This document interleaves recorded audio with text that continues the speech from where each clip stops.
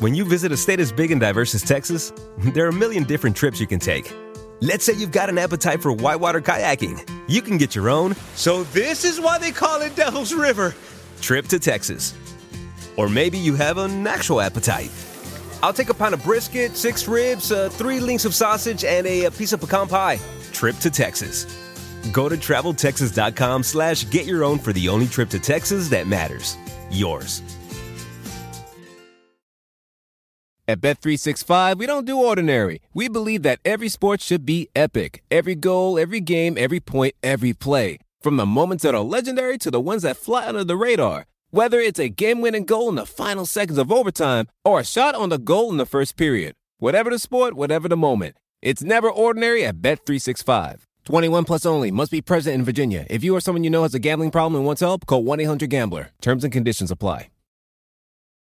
Introducing Celebration Key, your key to paradise. Unlock Carnival's all-new exclusive destination at Grand Bahama, where you can dive into clear lagoons, try all the water sports, or unwind on a mile-long pristine beach with breathtaking sunset views. This vacation paradise has it all. Celebration Key, welcoming guests in summer 2025. Carnival, choose fun. Copyright 2024 Carnival Corporation, all rights reserved. Ships registry the Bahamas and Panama.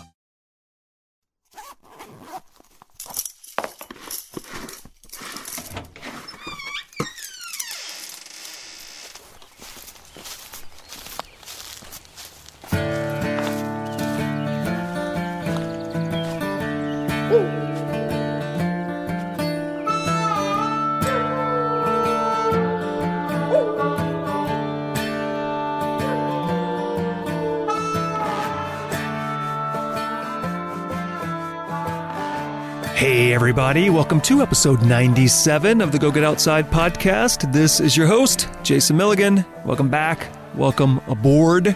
It's a bit of an odd time to be recording a podcast all about getting outdoors, since most of the country is under voluntary lockdown due to COVID-19. But hopefully you can all find some joy listening to this episode while sitting at home, hearing about empty supermarket shelves and shortages of toilet paper. And thankfully, this is a fun episode. Today we are talking to Ted Madison, aka Ranger Ted. He's an actor, father, outdoor guide, upcoming podcaster, and founder of Wonder Outside. But before we get to the meat of this episode and speak to the future Bill Nye of the outdoors, Ranger Ted, let's take a moment to hear from our sponsor.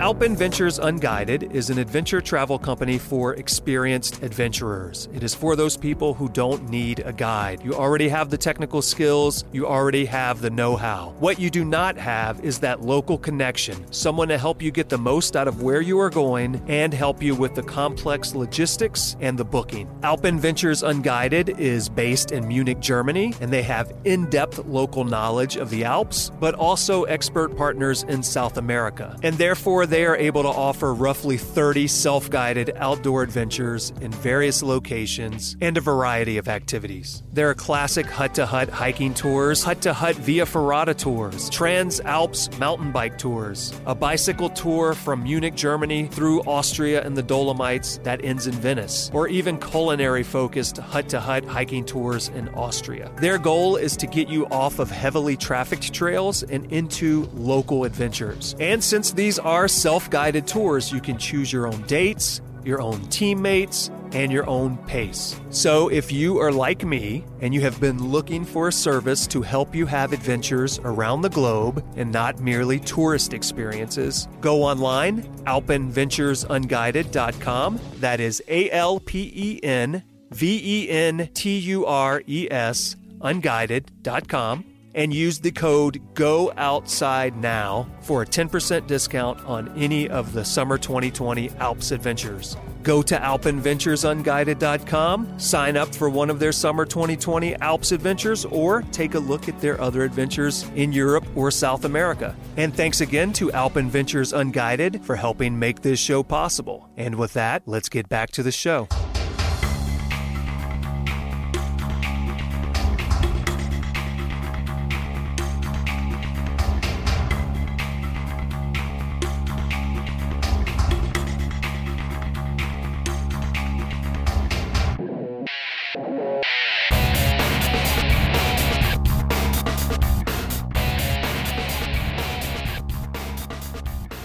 name is Ted Madison, originally from Minnesota.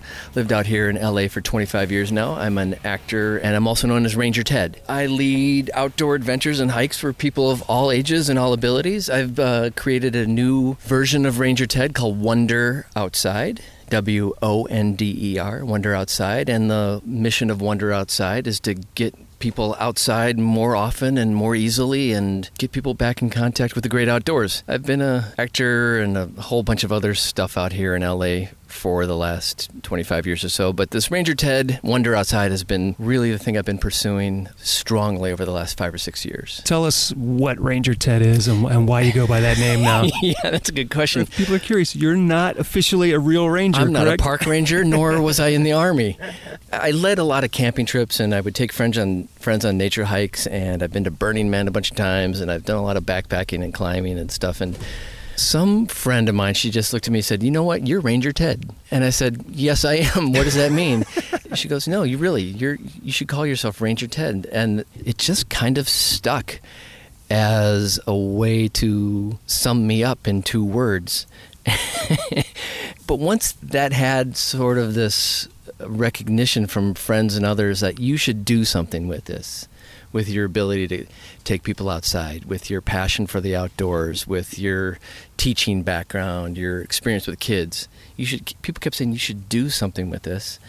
And so Ranger Ted was the natural way to label it, I guess. In search of some legitimacy then, I went and got my California Naturalist credential through the UC Davis Naturalist Certificate Program. So what does that look like? That looks like a couple months of weekend classes, UC-led certification with biologists and naturalists, and it was in their mission to just educate more Californians and more teachers and educators and people who work in the outdoors with some cred. So is it like flora, fauna, ecosystem, kind of understanding? Biodiversity of California, awareness of the climate changes here, a lot of stuff in the field, bringing a naturalist journal with you at all times, using the iNaturalist app as a way to identify, wildlife. And so it was just the best thing because I was in my late 40s or whatever I was going back to school. Got a patch.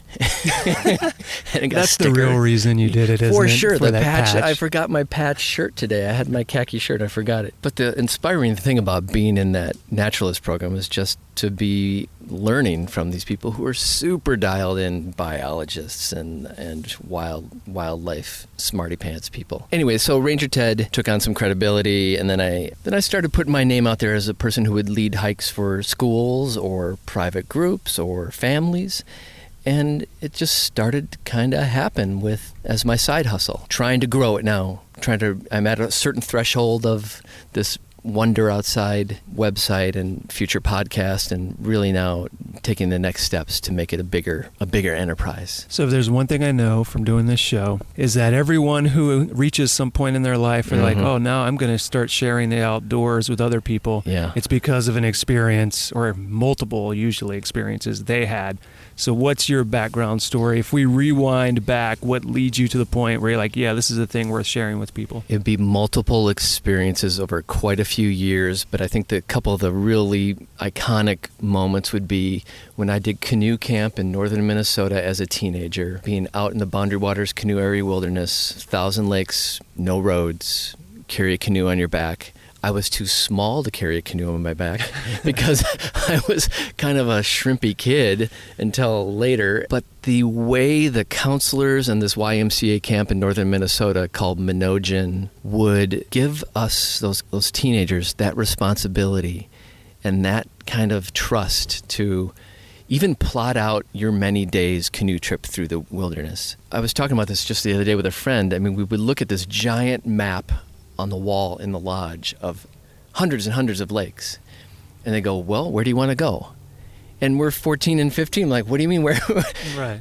Well, this lake has that kind of a waterfall, and this lake might have better fishing, and this lake has blueberry patches in this part. And that early age, given that, both that connection to the outside and that responsibility, I think was the main thing. And then I went to the Cascade Mountains when I was 16 and fell in love with the West. I mean, the North Cascades and backpacking. I'd never really backpacked, and I'd never seen peaks that high. and been just so blown away by the scenery there. So, as a young person, those are the two things. And then I always had some mentor along the way who was like, have you tried kayaking yet? Have you been to Yosemite yet? Have you thought about Alaska? I'm like, what do you mean have I thought about Alaska?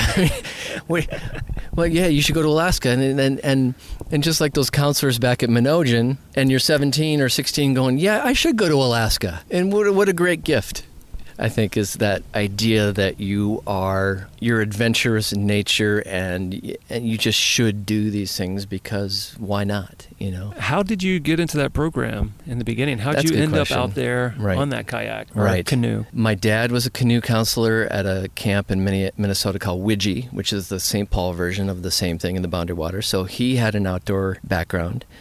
We had a cabin on Lake Vermilion in northern Minnesota, which is the 5th biggest lake in the state, and it's just a massive lake with hundreds and hundreds of islands. So I think it was just, we were going to church camp and other camps in the summer, and I think a couple of my buddies were just, what about going to canoe camp? Canoes and water and lakes and boats are just part of the conversation there. And it wasn't too many steps where you'd know a friend who had gone there. Mm-hmm. And so it was probably at a friend's suggestion. And then the parents being like, yeah, for sure, go. So exposure to those, and those lakes in northern Minnesota are so different than kind of what people visualize as sort of a typical commuter lake with pristine lawns and, jarts and badminton. It's a much more rugged, much more rugged landscape. And so that just became normal. And yeah, did I answer that question? Yeah. You answered it. And my mom and dad too. It kind of just was... It's part of the deal. Yeah, it's kind of just in your area. Like, it sounds like you kind of grew up in a place where that is a part of the environment. Yeah, it was so easy, and so many people had cabins, and so many people canoed, whether you're on different rivers in Wisconsin or just in Minneapolis or you're going further. At every turn, anything I ever thought about the outdoors or wanted to do outdoors was encouraged by somebody else. And now that you ask that, now that I think about that, that's exactly what I'm doing. And I think that gap is farther for people now who have less contact. I mean, I was so fortunate to have all this stuff all around me. So that's part of what Ranger Ted Wander Outside's about, I'd say. Yeah, one of the things you were mentioning earlier is like being given responsibility. Yeah. Which I think is such a big thing, because it's so easy for us to look at teenagers or kids and think, we need to plan everything. We need to figure out everything. They don't know what they're doing. Mm-hmm. And then you can take them along and maybe it turns out all right. But it seems like as soon as you pass at least a portion of the responsibility to them, like that's where change occurs. That's where they become bigger, better people. Exactly. It's the difference between, learning by listening or taking notes and learning by doing. You also you feel important then. Like, right. I'm making a decision. I impact what happens. And it's also my fault if something goes wrong. Right. So I need to make sure I do this properly. Yeah, and then you layer in the necessary safeguards of counselors or whatever. But that's the empowering part of it. And we used to do winter camping too at that same camp. And we go out and build a snow hut or, be snowshoeing. And if you're not willing to let those kids kind of take those risks, then you're just going to be coddling them the whole time. Yeah, it also seems like, I think less of a love for something is generated if it feels like you were a passenger on it. Right. Because then it's just, I went on that ride and it was less memorable because there was less impact on me. Right. Yeah, I guess that's the case for a lot. I had a friend write an article recently about, we used to prepare kids for the road and now we're preparing the road for the kids. Right. This idea of helicopter parents and, steering every single thing for them. It's going to make you as the adult or the person responsible feel safer, but ultimately it's not giving them it's a control thing too. I mean, you probably have that in your past too, right? Of things you were able to do. Didn't you used to do a lot of climbing on top of... What was your first climbing experience? Was there something about... I mean, most of the stuff I climbed when I was a kid were trees and houses because there were nothing else. There was nothing else to climb. Right. But yeah, growing up in the 80s versus now, there were different concepts of how children were managed. Yeah. And also, I had teenage parents, so they both worked. Oh, right. And I stayed with my grandmother and my great-grandmother a lot, who had very hands-off approaches. And so I had an uncle who was a little younger than me, who was kind of like a brother that I grew up with. And he and I just did whatever the hell we wanted. Right. Which maybe we shouldn't have been able to do just whatever we wanted. Right. Maybe that wasn't the best.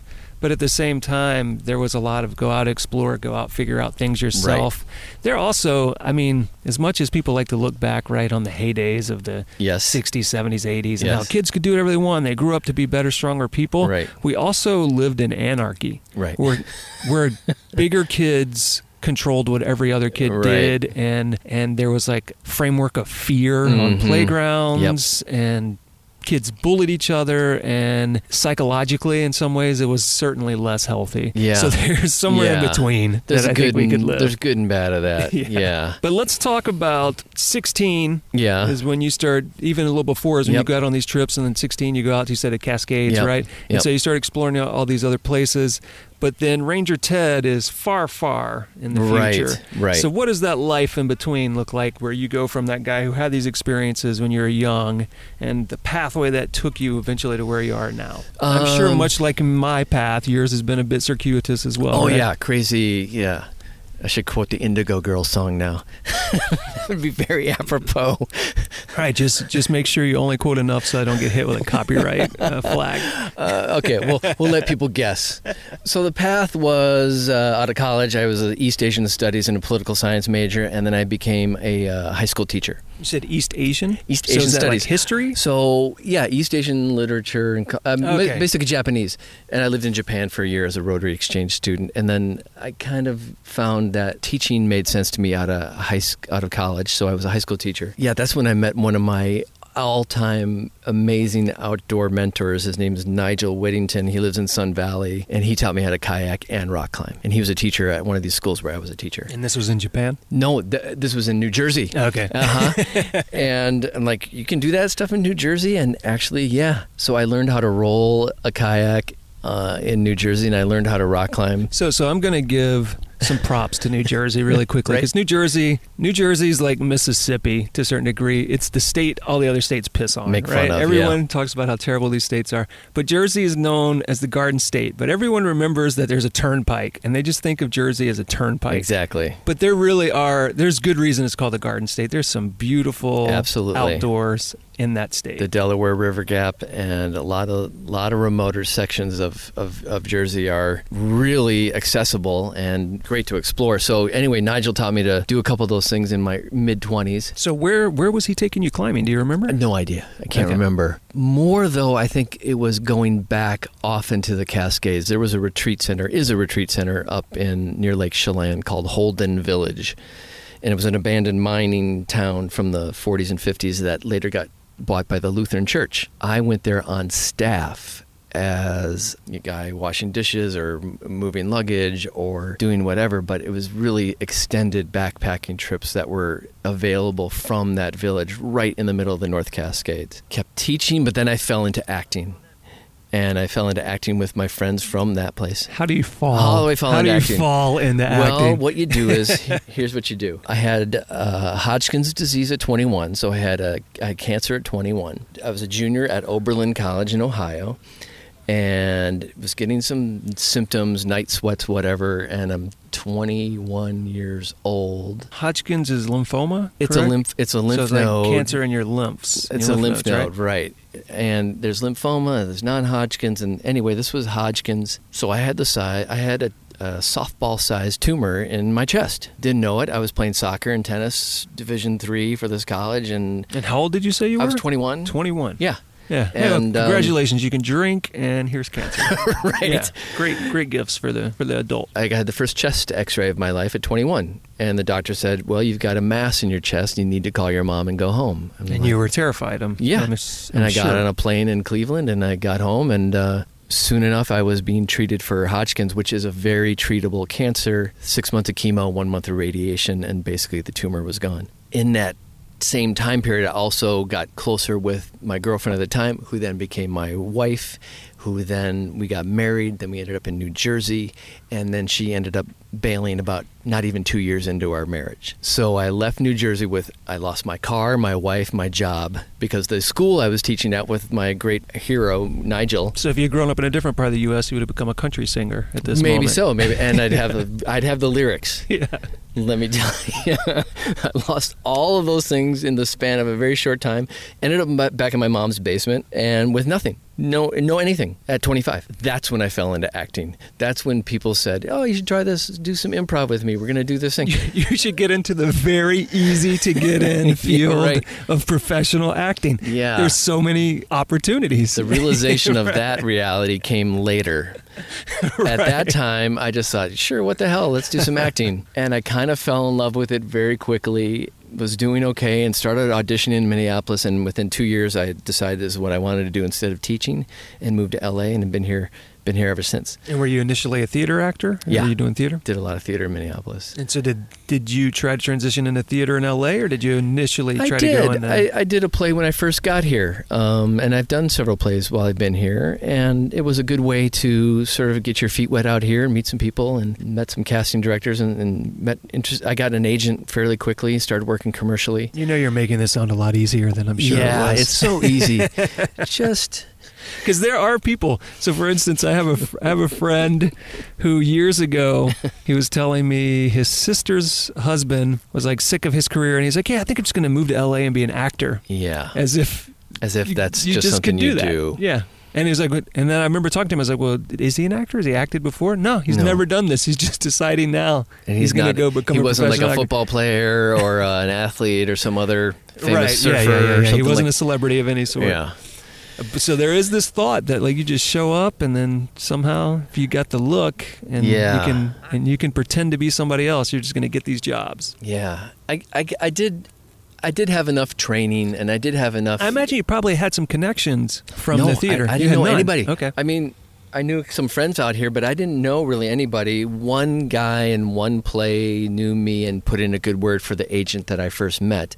But commercial agents at that time, and he's still my commercial agent, Mark Measures at KMR now, commercially, they were fairly open to meeting new people who had some amount of experience and were, had the right look for whatever. And I started to work commercially pretty quickly. So how'd that look? You go in and you just tell them about yourself and give them some headshots, and then they say, yeah, we'll represent you? Or is it some sort of audition process? That was it. That was it for commercials. Go in and they liked the meeting, and they had at least one good reference for me, and started sending me out, and I booked one of the first few auditions I went on. And so it kind of started fall into place for me. And I was also able to teach high school half-time when I first got here to make some money. So does that mean you were like a substitute, or were you also like a full... I was a little private school in Santa Monica. So I could teach in the mornings, and I could hit most of my auditions. Okay. And it worked out really well. And all along there, it was, where can I go outside here in LA? And that's why we're sitting in Griffith Park right now. I live very close to here in Hollywood, and realized like this gigantic island of nature is right here in the middle of the city. And I swear it's the reason I've been able to stay here so long, Griffith Park. It's so big, and here we are up here, and there's nobody around us, no traffic, no line at the Trader Joe's. I mean, for people who don't have Trader Joe's, Trader Joe's is a supermarket notorious for a lack of sizable parking lots. Yes, especially in like central LA, Silver Lake. So I guess that's the path. I mean, then I've been a professional actor for 25 years, and for the first 15, 20 years, I didn't have to do a lot of side jobs, and now in the last 5 or 10 years, I have had to do more of that. But all along that, I was exploring California. When I turned 30, I drove to Alaska and back, and got all the way up to the Arctic Circle. So you've mentioned Alaska twice. Yeah, I love Alaska. When you were young, somebody told you you need to... Yep. Someone asked you, are you thinking about Alaska? And then now you mentioned you returned when you were 30, you said? 30, I'd never been. That was the first time. Okay, so you didn't... I didn't go. You thought about it for 14 years. Exactly right. And had friends other friends from Holden Village and elsewhere who had mentioned Alaska and been to Alaska, and finally it's like, I'm 30, and I led my first annual, I guess I called it, this is kind of the beginning of Ranger Ted. I called it Ted's first annual 30th birthday party and capture the flag extravaganza. And so we did it right up here in Angeles National Forest.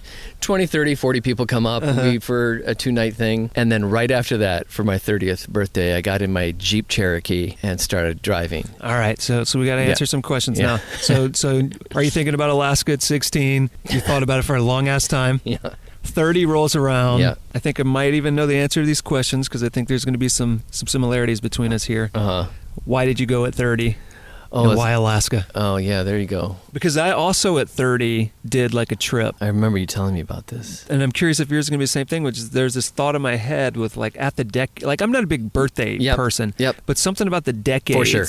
is like we need to memorialize this in some capacity. It's like it's not like you're a different generation or something, but it's like a recognition of a demarcation in different periods of your life. It's that thing. The zeros do have import somewhere on that birthday number. And there's some thought about like, let me start this one right. Yeah. Because what I do now maybe will color the next decade. Yeah. So is that similar to why you did that? Oh, for sure. Yeah. Okay. Yeah. The 30th was not probably a coincidence. I launched this gigantic camping trip that I did subsequently almost every summer for 10 or 11 years in a row. And going to Alaska, I think I had one other friend who had thought about it as well. So it was in the conversation with my other buddies, and not like they're all super mountain men or anything, but it just really was part of is always in the discussion. I mean, it is like the state in the U.S. that is most wild. Unbelievable. Period. It is the last frontier. It is the biggest thing I've ever seen. And the scale, the proportions, everything you look down at that river below, you think it's an hour hike, it's a 3-hour hike or a 4-hour hike because you can't scale it. We just not used to seeing valleys that big, mountains that tall. It's amazing. It was the best trip ever by myself. Cranking Alanis Morissette and all other Canadian artists. Her album had just come out, so I'm playing Alanis nonstop, and I know every single word of that song, of that album, and I played a lot of Neil Young, a lot of Joni Mitchell, a lot of Rush. I paid homage to all the Canadian artists on my drive. So this is late 90s we're talking about then? Right, exactly right. Yeah, 66, 76, 86, 96. And it was just beyond amazing to see. I saw Denali. Denali came out. I was in Denali National Park for 5 days.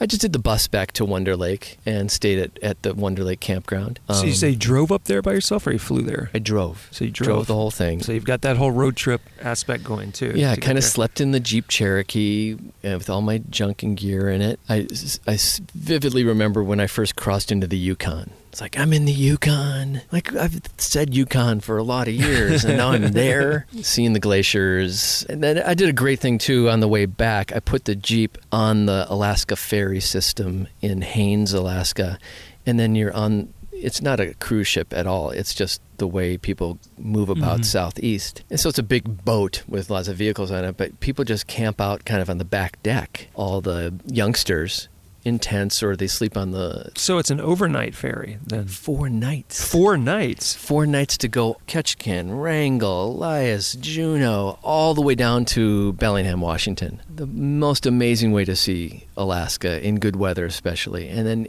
we had our mountain bikes with us, and I'd met a guy in Denali, and so you'd pull into Wrangell or Juneau, and you've got a couple hours, so you jump on your bike and you go see the glacier, or you go check out whatever. It was really great. Not exactly like being on the John Muir Trail for 30 days, but it was a month. I mean, I was gone a month, and it was just epic. So this is 30. So 30, you recognize, all right, I got to do this thing for myself.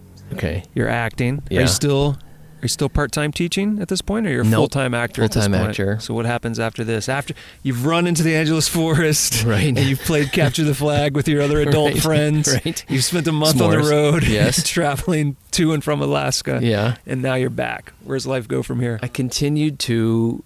And did you sincerely make it an annual event, your annual Capture the Flag? It was called the 3rd annual, the 4th annual, the 5th annual. I skipped a year, and then I think did 10 or 11 in a row. Are you still doing them? But I was always called like the 9th annual 30th birthday party. Right. So I was turning 40 then, I guess. And I haven't done them in at least 10 years, and it bums me out, and I want to bring them back. Oh, you got to bring back some sort of annual... Got to bring it back. Is it still the annual 30th birthday at this point? I think that's what we'll do. All right. Yeah, I'm 53 now, so I'll have to do the math later. In my 30s, it was just a lot more of acting here in LA, a lot more travel. Traveled to Europe a few times, and Whitney and Mount Whitney. I guess maybe I did that in my 40s. I had been in several relationships in my 30s and early 40s, and I finally met my wife about 10 years ago now. And I would continue to go back to Minnesota. I guess the other main focus for me has been building my cabin in Minnesota on an island on that Lake Vermilion I was talking about. And so as for a real directed focus for me, other than what I do as an actor, it was building this cabin. And how do I get this built? And how do I get more time on that lake with my friends and family? So this is a piece of property you have Yes. on an island Yes. in Lake Vermilion. Yes. And are you building this by yourself? I built building it it with friends? You're right. hiring contractors? What's going Here's on? the thing. I knew nothing about building or carpentry. I'd done a little bit of... You fell into it. I fell into it. Exactly right.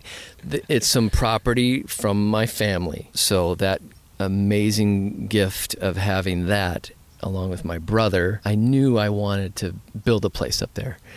And this is a lake that's one lake away from the Boundary Waters Canoe Area Wilderness. So it's a really ideal spot. It's actually a peninsula, but it might as well be an island because it's boat access only to get there. So there's no road that crosses No road. the peninsula. You have to drive your vehicle up to the marina. You have to unload all your junk into a little fishing boat and then go a few miles across the lake to my land. So I just started building. First thing I built was a deck.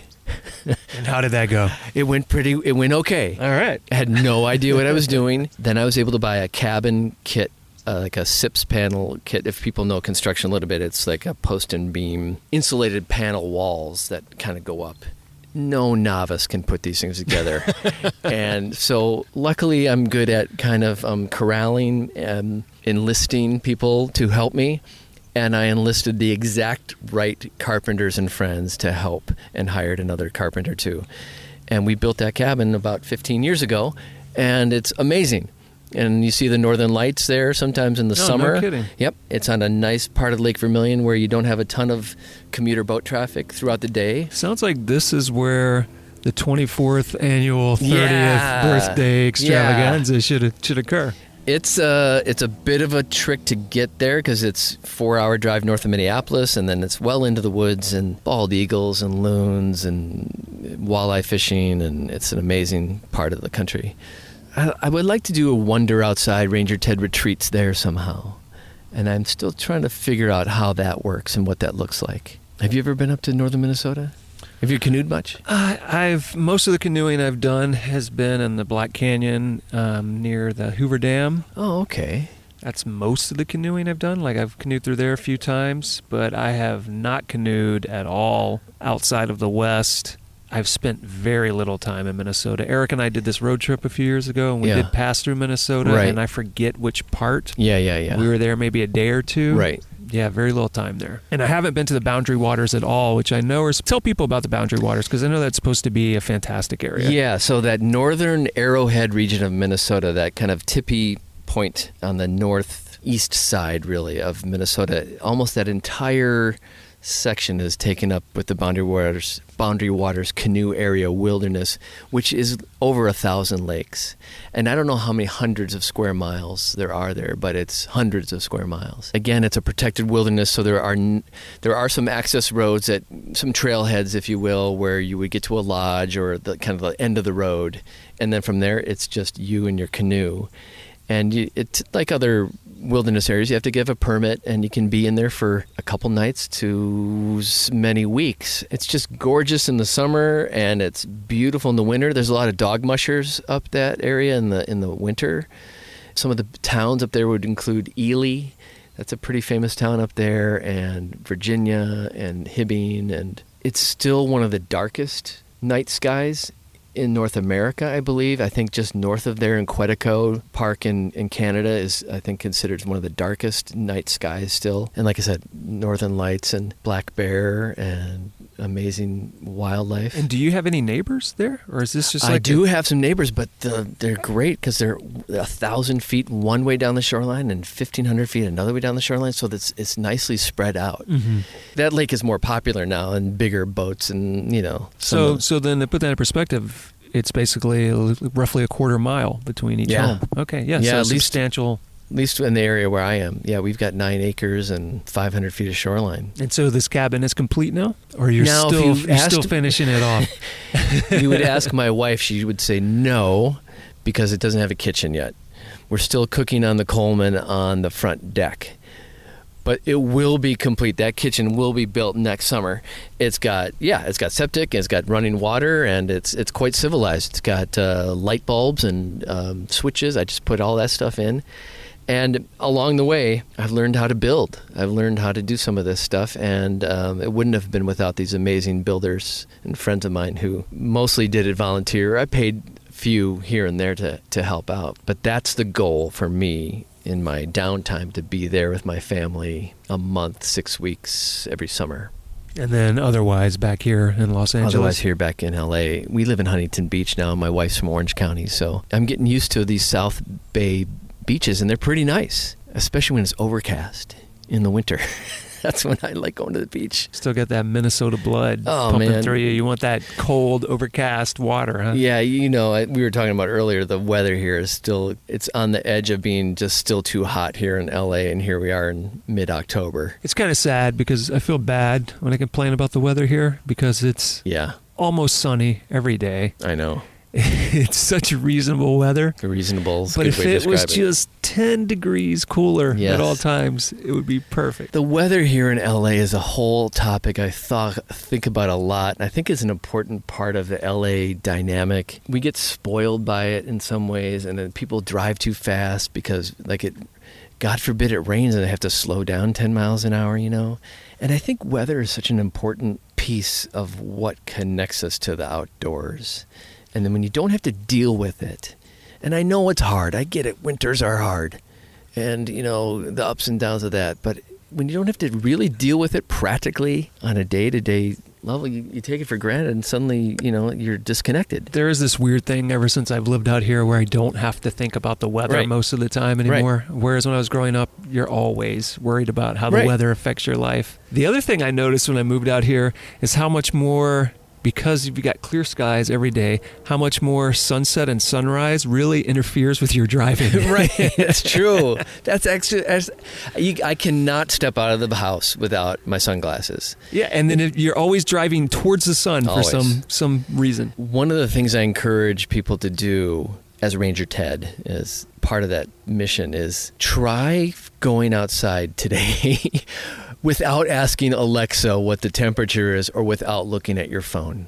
Just try it. Step outside for 5 seconds, see what the weather is, and then decide what you're going to wear. I think that's an important little step. So let's talk about, you've got this cabin in Minnesota, and then you've got your other life that primarily takes place here, which is working as an actor and working as Ranger Ted. How long has Ranger Ted been going on, and what's the goal from here with that? Yeah, it's been going about 5-6 years as sort of a side hustle. And I don't love that term, but it describes it pretty well. Okay, so 5-6 years, it's been building slowly. Every time I get a little depressed or down or discouraged by its growth, something hits me, someone calls me, a random person wants to take a hike, a random family or company wants to do an outing. And how do you describe to people what you do as Ranger Ted? What are they hiring you for? They're hiring me to take them outside and help them have an amazing outdoor adventure, making the outdoors accessible and easy and fun. Where do I want it to go? I want it to be Bill Nye the Science Guy for the outdoors.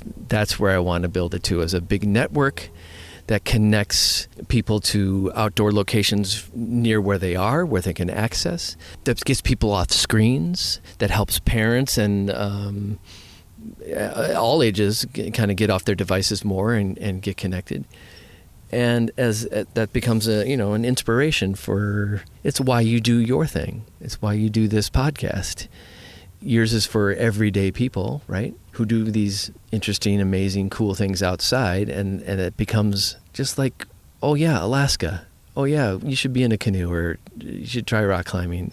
And I think, I've got ideas for it as a show. I think it's somewhere in between Bill Nye the Science Guy, the Wild Kratz brothers, who have done a nice job with their show. It's a connection issue. So you and I have both kind of had these revelations, right? Which is, hey, we've had these experiences outside. Yeah. They've improved our life in some capacity, and we recognize that it can do the same, or we at least suspect it can do the same for other people. And then we've decided, well, we need to let people know this because they keep scaring themselves away from it.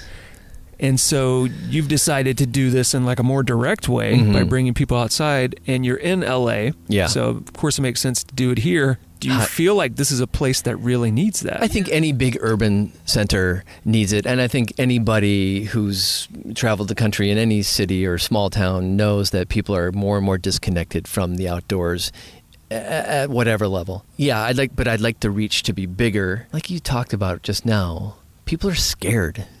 Why the hell are we scared of going outside? What has taught us to be this tied to staying at the mall or staying indoors or looking at something that's unfamiliar as being dangerous? And when we're just talking about a 45-minute hike around this little lake or down that trail, I guess back to what we were talking about earlier is that I think one of the key reasons I do this is the word wonder.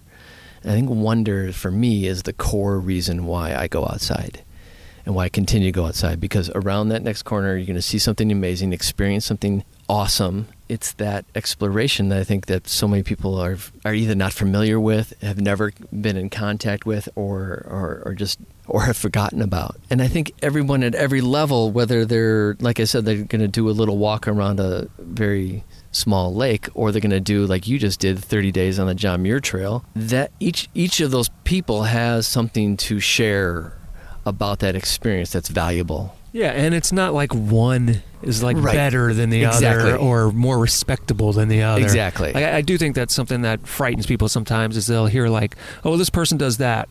Well, I'm not going to do that, so we can't connect, and this person's not going to respect me because I don't have an interest in doing that. But like, if you find a quality person that spends time outdoors, they're happy if you're doing just a tiny thing that's good for you, that really works for you. It's not that another person needs to do what I do or what you do. It's just we want to help you find what is good for you, what works for you. What works for you. And for some people, that's a mountain bike. And for some people, that's buying a stand-up paddleboard. And for some people, that's seeing that lake for 10 years and decide, maybe I'll go swim in that lake because other people seem to be swimming in there and they're okay. What are some of the experiences you're getting when you take people out there? What are some of the things you're seeing happening? You know what it is? I think one of the main reactions is like, oh, I didn't know this was going to be so great. I didn't realize it was going to be so fun or amazing or cool, or I didn't think my kid was going to want to go down there because they've been projecting some kind of fear about it or something. So that's one of the reactions for sure, is the sort of awe, or like, oh, that wasn't so bad. In fact, that was really amazing, and I want to tell someone else. The other thing I'm after too is, and I want to do it again. I mean, that's it, isn't it? That was amazing, and let's do that again, or something like that again, or something bigger than that.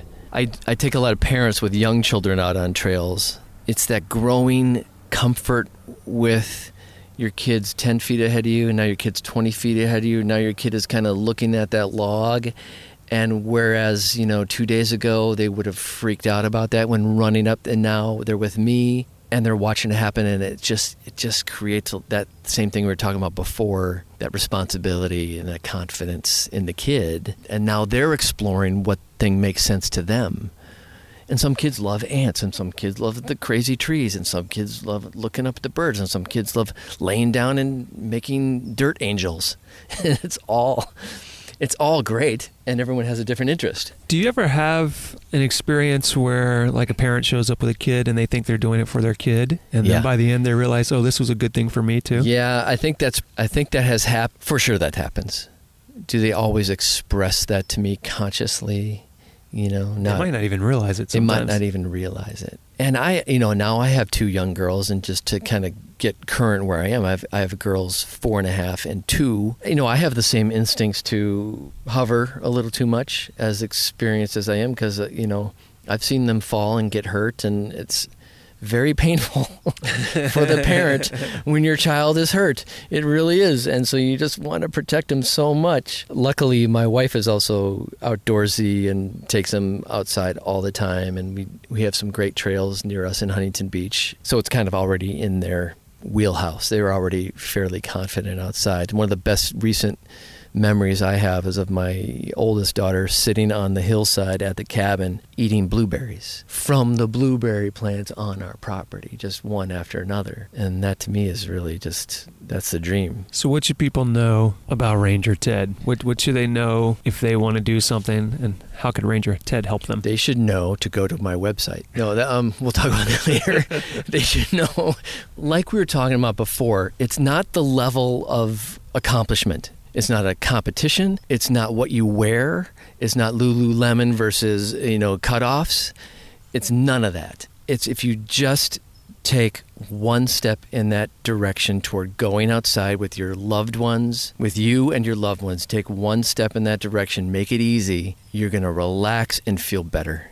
You're going to forget about your stresses. You're going to forget about emails for a little while and traffic, and it's going to make your quality of life better. And you just have to kind of have that courageous moment of making that step. And I don't have a lot of these people I'm in contact with, but I think it's something simple. Like if you normally meet a person for lunch at the whatever, at the Panera or at the mall or at the Starbucks or something, mm-hmm. Next time, suggest your friend, let's meet at that river or that park or that bike trail and just sit there. One of the key things I learned at that naturalist class is the term, what do you notice? What do you notice with a question mark? And as Ranger Ted, that's the most important question I'm asking people is when you go outside, when you make that step, shake off whatever it is and start asking yourself, what do you notice? And the other thing is it's not about what do you know? Forget about what do you know. These are eucalyptus trees. Oh, great. We know these are eucalyptus trees. What do you notice about them? Well, the bark is peeling and they're blowing that direction. And there's a spider web over there. It's all the pieces of it that you're noticing of any age. Any person coming up to that tree that's the more interesting thing. And that's what gets people back again. It's not about a quiz. And yeah, the knowledge will come, but it's the noticing new things. And that's taking those new breaths in new directions that will improve your life immensely. Right. That knowledge is only useful in how it can be applied. Exactly. Yeah. Or in a pop quiz, right? Right. When I see a kid or even an adult go up to it and I say, what do you notice about this oak tree? Suddenly they're actually looking at the bark of that oak tree. And the way it's so distinctly differently shaped than the eucalyptus tree or the redwood tree. And then people's natural tastes and natural the things they're attracted to, whether there's an ant or birds or dirt, those things just come to the fore and people start exploring on their own. Then they start to own it and share it. So let's tell people how you can help them do those things if they're unsure how to do those things on their own. Right. So go to the website for sure, Wonder Outside, WONDER, wonderoutside.org. And on that website, there are a whole host of little buttons you can hit just addressing some of the stuff we've just been talking about. So that's a great starting point. The other thing I like to say about technology and phones is our phones are great. We take pictures of the cool things we see. We can navigate. And there's a cool thing you can do with your phone right now. You can open up the maps and you can see the blue dot. The blue dot is where you are.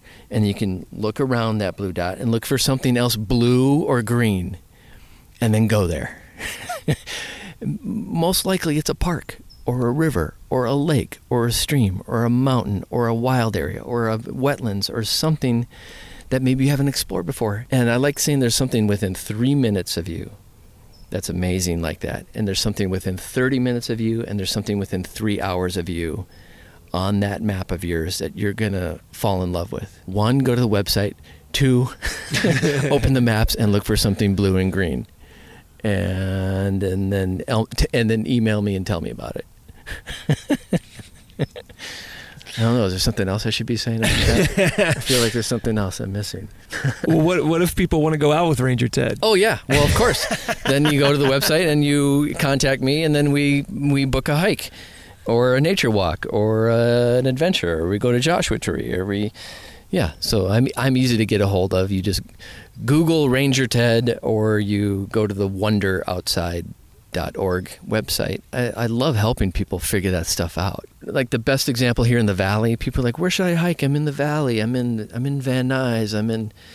I go, Sepulveda Basin's right there at the juncture of the 405 and the 101. It's a huge wildlife area, huge aviary. Yeah, where the birds stop and get blue herons and egrets there. Yeah, of course. Contact me directly. I will be back in touch with you ASAP. What if they're somewhere really far away you're not familiar with, right. and they contact you? Are you going to tell them where to go? Of course I am. Yeah. We'll strategize, of course. I mean, and then I think the goal would be to create networks and other Wonder Outside. My other idea is that everyone's a Wonder Guide, and there are people and resources near you who can help you figure it out and be more comfortable and get outside more. And there's an REI just about in every major city in the country. But there's also, a park or a little ravine or a river in every town in this country. Go outside, ask me for help, and then tell me what you found interesting about it. And then suggest good podcast guests for me.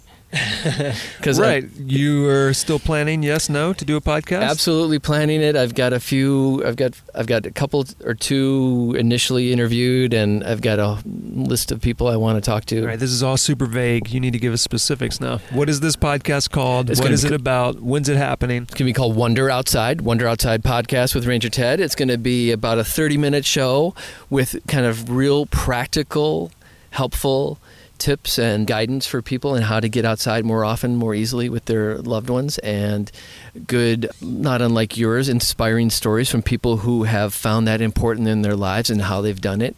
It might have some fun stuff too, like Stump Ranger Ted, can you name a different plant or an animal kind of thing. So I want to keep it kind of fun, medium length. And one example, I talked to my friend Tim Johnston, a New York Times bestselling author.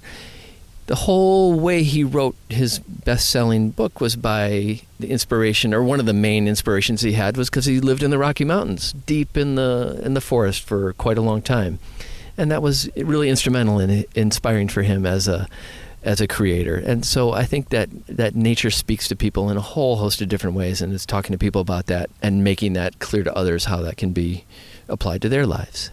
So when are people going to be able to listen to this? Well, that's a really good question. Give a date, and then you're going to have to stick to it, because everyone's going to hear it, and you're going to be obligated. January 15th, 2020. Really? Yeah. Shit, that might be before this episode comes out. Okay, Valentine's Day 2020. Between January 15th, let's say 3 to 4 months from now. So early 2020. Early 2020 is the plan. That's right. Yeah. All right, and you're sticking to that. Yes, sir. Yeah, you're not backing down, right? No, I'm not. He's looking me in the eye, and I am nodding up and down, mostly saying yes, I'm sticking to that. All right. So we should expect to have that podcast come out early portion of 2020. Right. All right, well, great. Congratulations on that. Oh, thank you very much. And I have a book too in the works, and let's say that's a little more like summer 2020, but that's called The Power of Wonder, and I'm pretty far along in that book, but it talks about some of the stuff we've talked about. And what's this book going to look like? I'm sure it's not going to be a book where it's like pictures of monsters and you turn a flap and you make a monster into different monsters. It's going to be a very different book from that, It's a choose your own adventure monster flap book. I knew it. It's a knock-knock joke book. It's about some of the stories we've talked about and why I think that essential thing about the core reason why I go outside, wonder being why it motivates me to keep doing that. And I think anyone can take quite a bit of inspiration from that and practical advice from that and apply it to their lives. So it's sort of a memoir about where I've been so far and where I want to go. And would you say when? Summer 2020? Is that what you said? Let's say summer 20. Let's say fall 2020 because there's publishing and all that stuff. Yeah, you've got a busy year coming up, my friend. Yeah, man, I do. Totally do. Yeah. I'm going to be checking in and making sure you're not screwing around, making sure you're doing these things. Okay, good. No, that's clearly why we've come up here, to nail down these dates. So everyone listening, you need to check in with Ranger Ted periodically throughout 2020. Yes. And say, so, hey, where's this podcast? Where's this book? I heard this was going to be ready now. And I said 2020 for both, didn't I? You did. So why not? Yeah. Absolutely. So, yeah, you're going to be a hardworking man. Totally doable. Absolutely. So let's tell people. We've told them about your website. Is that the sole place they should look for you? Is there other places? Instagram, Facebook, any of those sorts of my things? Instagram is Ranger Ted LA. Ranger Ted LA. That's a good spot. I have a Facebook group, so that's also known as Ranger Ted. So the word Ranger Ted usually leads you to where you need to go. Yeah, and I've rebranded it slightly with that Wonder Outside as being kind of just a bigger tent of what it is. So, but yeah, wonderoutside.org, Ranger Ted. Is there another Ranger Ted they might accidentally find? There's some guy on Twitter with a Ranger Ted something. Because I'm Ranger Ted LA, and there's like a little, like a stuffed animal Ranger doll on there or something. All right, so if you see that one, that's not wrong me. one. Ranger Ted LA. If you see pictures of the Hollywood sign, my daughters, lots of pictures of Minnesota, that's probably me. So before we wrap this up, now that we've told everybody, because you got some work to get to. I know, right? I gotta go. We need to get this over with so you can go get working on that book and that podcast. But before we wrap it up and we finish it off, what final thought do you want to leave everybody with? I want to go back on saying it's not about a should, right? It's like you should do this, you should do that, and I don't want to come off as it's this thing that you're supposed to do. But I absolutely guarantee people, if you just take some courageous steps, even small ones outside, simple, small steps, it's going to lead you in amazing directions without a doubt. That's, I think, what I want to say. Yeah, be your own Neil Armstrong. There you go. Be your own Neil Armstrong. That's the name of a new podcast right there. All right, well, if anybody starts one, call it that. They owe us. Exactly. They owe us some of that big podcast money. Nice. So thanks, man. Thanks for coming to Griffith Park with me and hanging out here and recording this. Thank you. And I really appreciate it. You go get to work. You got some work to do. I got to go right.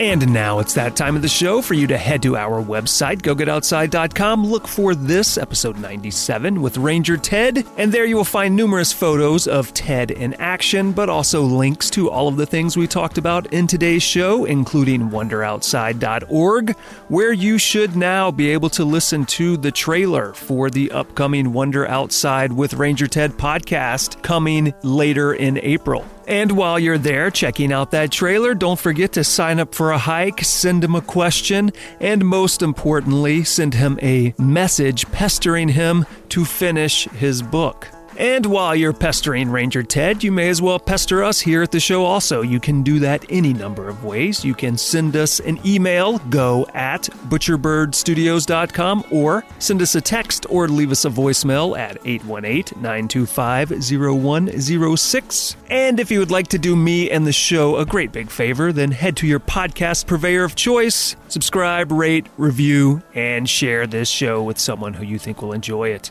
This episode of the Go Get Outside podcast was produced, recorded, and edited by me, your host, Jason Milligan. Additional help came from Griffin Davis, and as always, it has been brought to you by Butcher Bird Studios.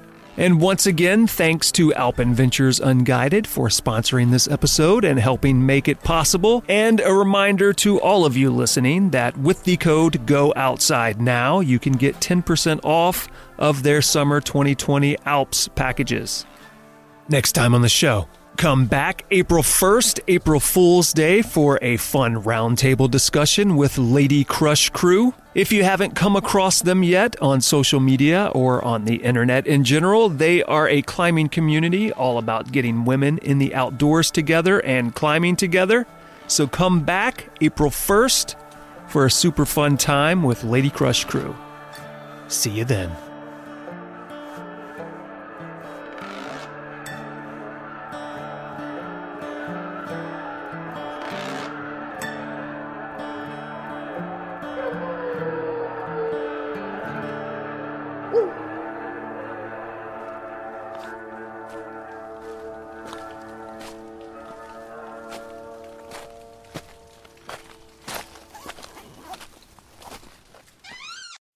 When you visit a state as big and diverse as Texas, there are a million different trips you can take.